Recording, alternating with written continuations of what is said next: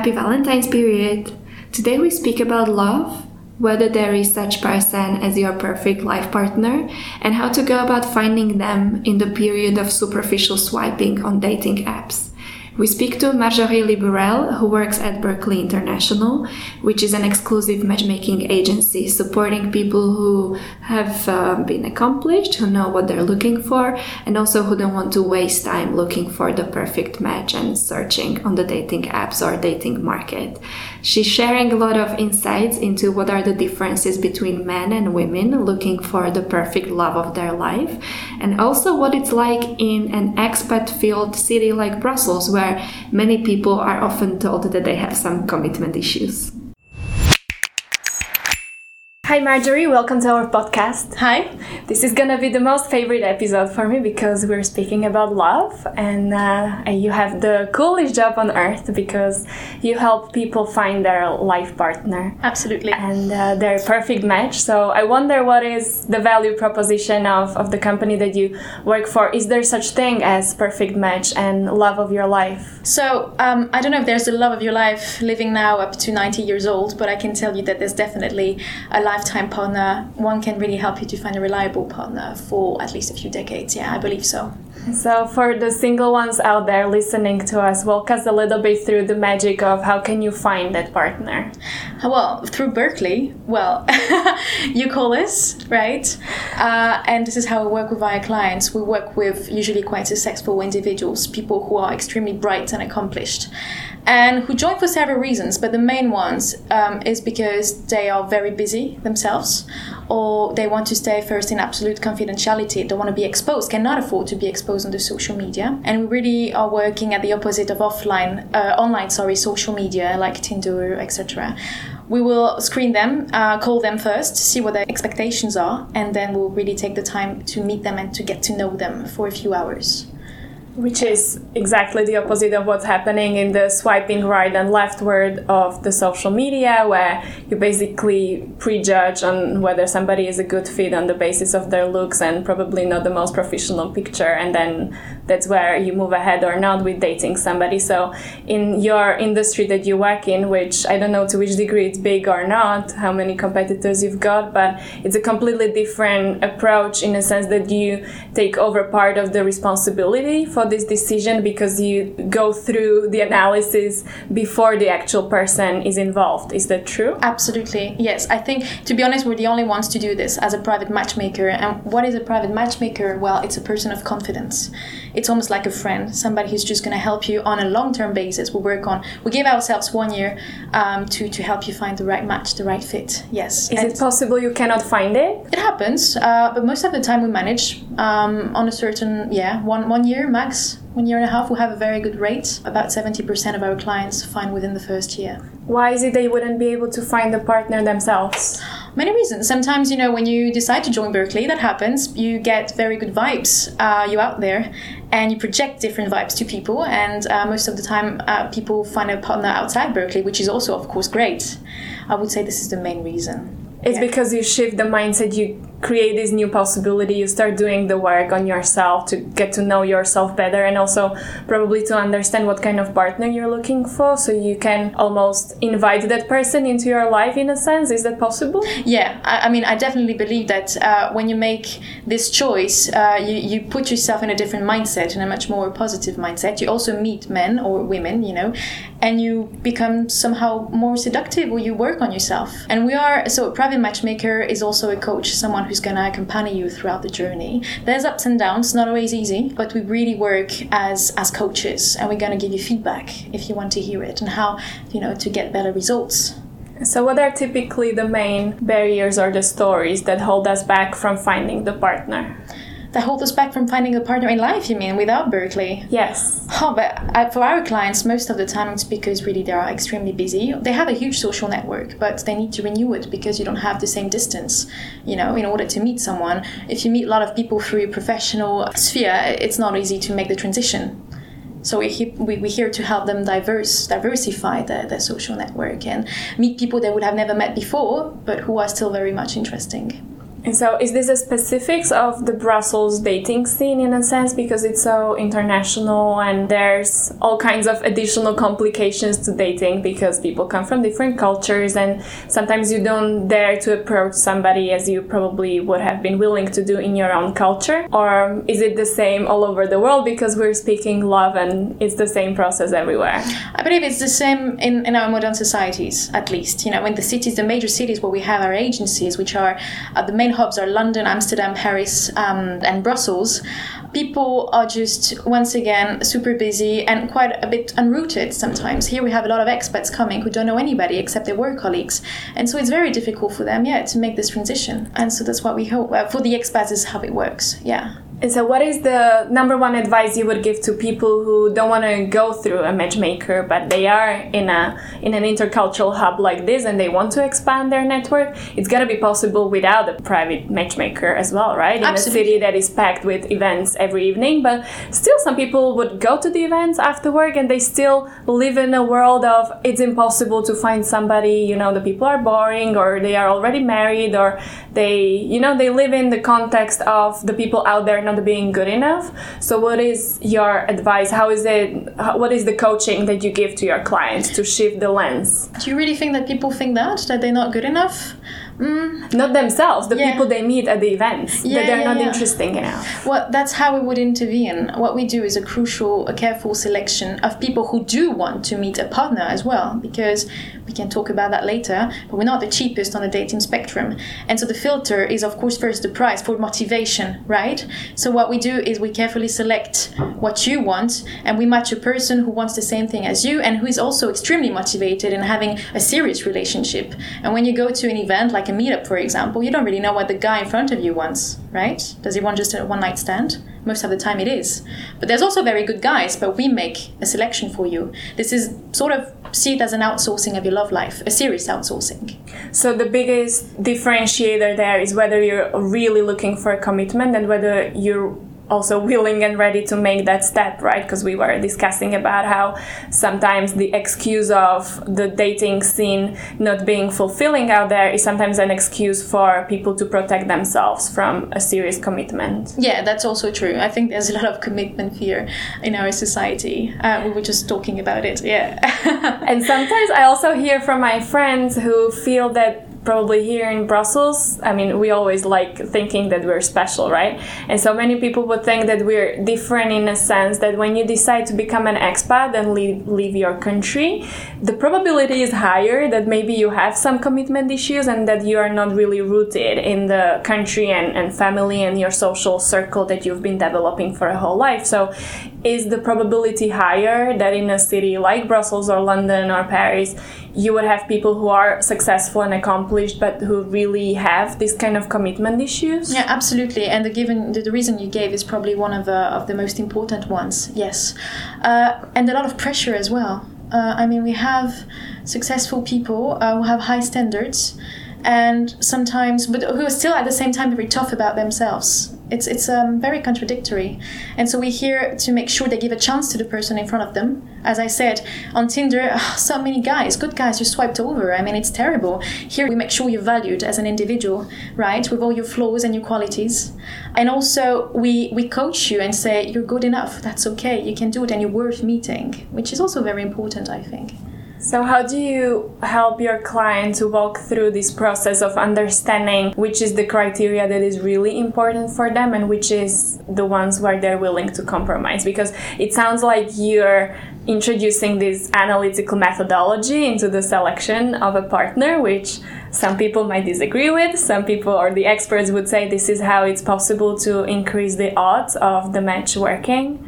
We're not doing scientific work. Actually, love is nothing, I believe, nothing but scientific. I'm a very instinctive person with certain life experience, and I just have the potential, the capacity to see through people. I mean, believe it or not. I think so. It's analytics through a conversation. It's not an analytics through questionnaires where you would be ticking boxes. No, absolutely not. We do take into account, of course, objective criteria. I'm never going to introduce you to some people some guy who's like 25 years older than you if it's not what you want.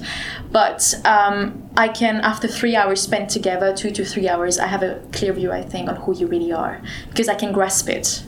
How is dating for you?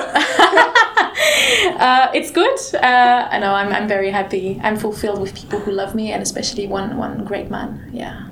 Is there a gender difference to how men and women are seeking their life partner? Because the other day I was having a conversation with one coach about in the gender empowerment context, women empowerment context, where she was saying that paradoxically women across the continents share more than men and women in one culture. So as women, for instance, when we're speaking career coaching, women in Europe, in Asia, in the US would face the same stories and same barriers, but they would be very far away to the barriers and stories that men go through. So how is it in the dating scene? What are the differences in men and women when they're looking for a life partner?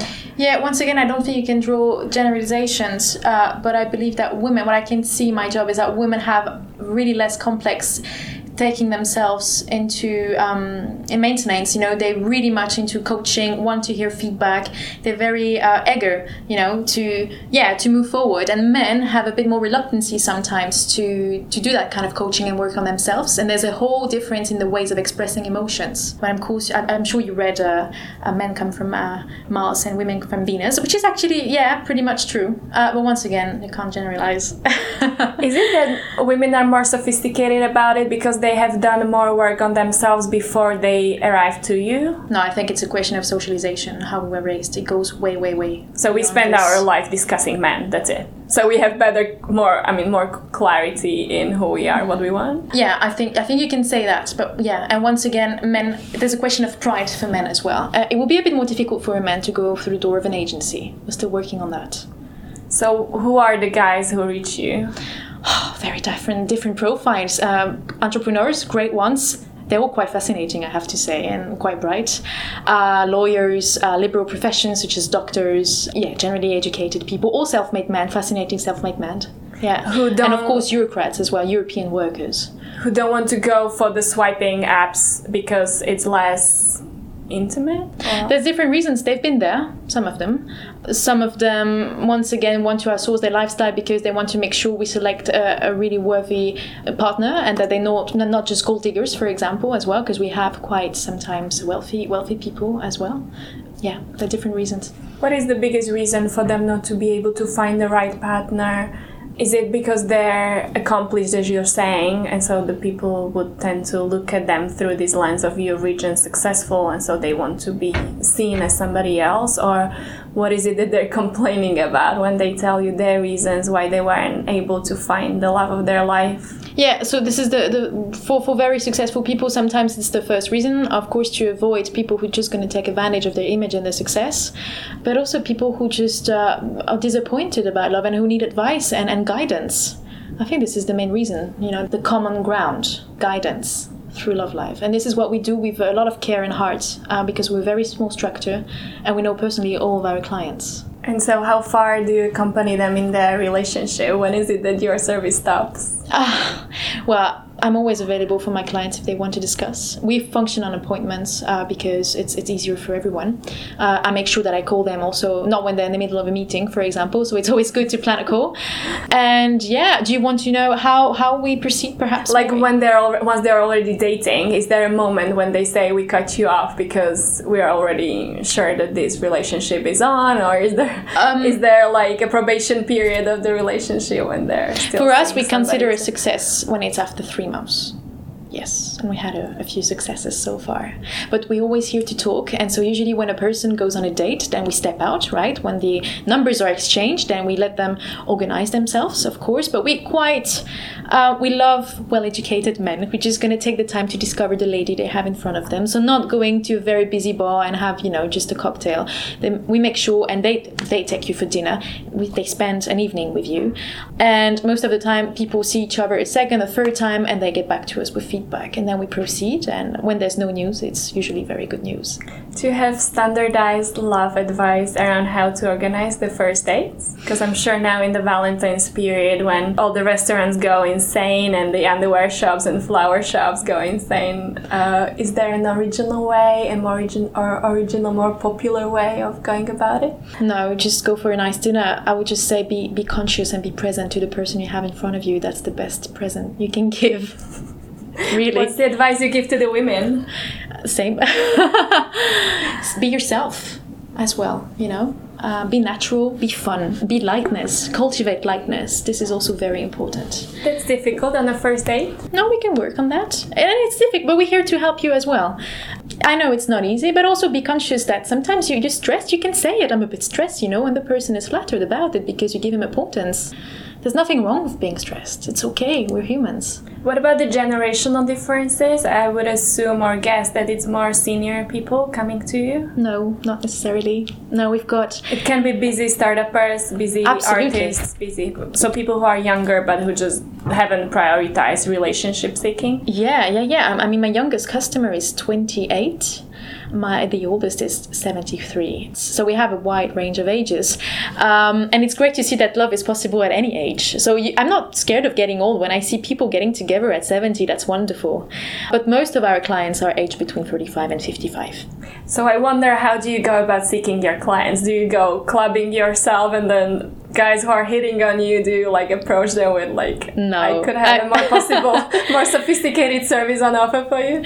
Well, we have a very natural, people come on an ongoing basis through the website. They find us most of the time through the website. And then I do a lot of networking, absolutely. And when I see, interesting people, I always tell them about our services who are single. But most of the time it's a natural demand that comes from themselves. Yeah, we have quite a good SEO. It's easy to find us online. And so what is the link, because we were discussing the professional success in relation to the relationships, what is the link between a successful love life and a successful professional life? Well, I really believe that you need to feel loved in order to vibrate and be successful in your professional life. Love is important for all aspects of life. It makes you shine, it makes you work well. And you give it back, you give it to everyone around you, your boss or your neighbors, your friends and your partner. This is, I guess, what stays the same for all centuries. Yeah, it's a solid foundation. It's the foundation of everything. You can find love in many aspects, of course, but nothing equals a partner. And I can say it from the heart. What's the future of dating? It's a very good question. I think there's not a single future. I think we are one of the futures possible. But there's also, I'm not here to destroy Tinder. There's great couples. I have this couple of friends. I told you, she just got pregnant. So there's many futures. But we're here because I think there is a demand for discretion and highly personalized service. Value individuals is really what matters and what is needed and what is lacking in social media. Is there a possibility to recreate it for people who cannot afford this kind of service? Sorry, say that again? Recreate the personalized, intimate, values-based dating world. How can you recreate it for people who cannot afford the exclusive matchmaking? Yeah. This city is packed with powerful individuals who just don't have the budget for going for this kind of service, but they would still have they would want to have a beautiful experience of meeting a person who looks through their looks and looks for true pure love without being judged based on your physical appearance, etc. Yeah, well, you just have to make more work. You have to give it for a lot of energy, that's for sure. You spend a lot of time, screening yourself and doing the selection. Yeah, that's but it's still possible. Of course, it's just going to take you more time. Our service could avoid you disappointments. Yeah. Because you're outsourcing the first phases. Yeah, we only have people who are highly motivated, and who are going to match your social backgrounds and your aspirations and your wishes. We're always thinking twice, okay? I have Lucia in front of me. This is what she wants. And I have another partner, and we're thinking dual all the time. So it has more chances of succeeding. What kind of profiles are you missing in your database?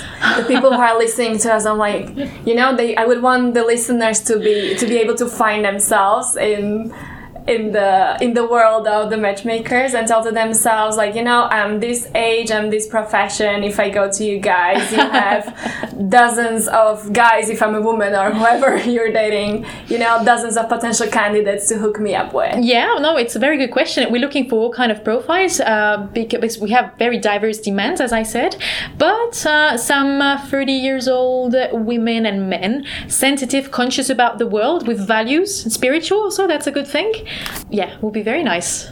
From all nationalities. Yeah. So those who are above 30 should feel already off the market, not as marketable.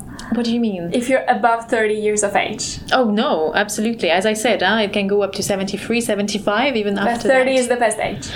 In their 30s, even 40. No, yeah. There's no age, and that's what's great about it. Yes. Just anybody who has good intentions. What's your last piece of wisdom? Love yourself. This is crucial to advance, and we help you we provide you this love as well, because we are both, Miriam and I, passionate about what we do. We really know and take care of our clients, but love yourself as well in order to advance in life. And it's not easy. It's a journey, as I say. There's ups and downs, so it needs self-love and courage. Beautiful. Thank you. Thank you. Dziękuję.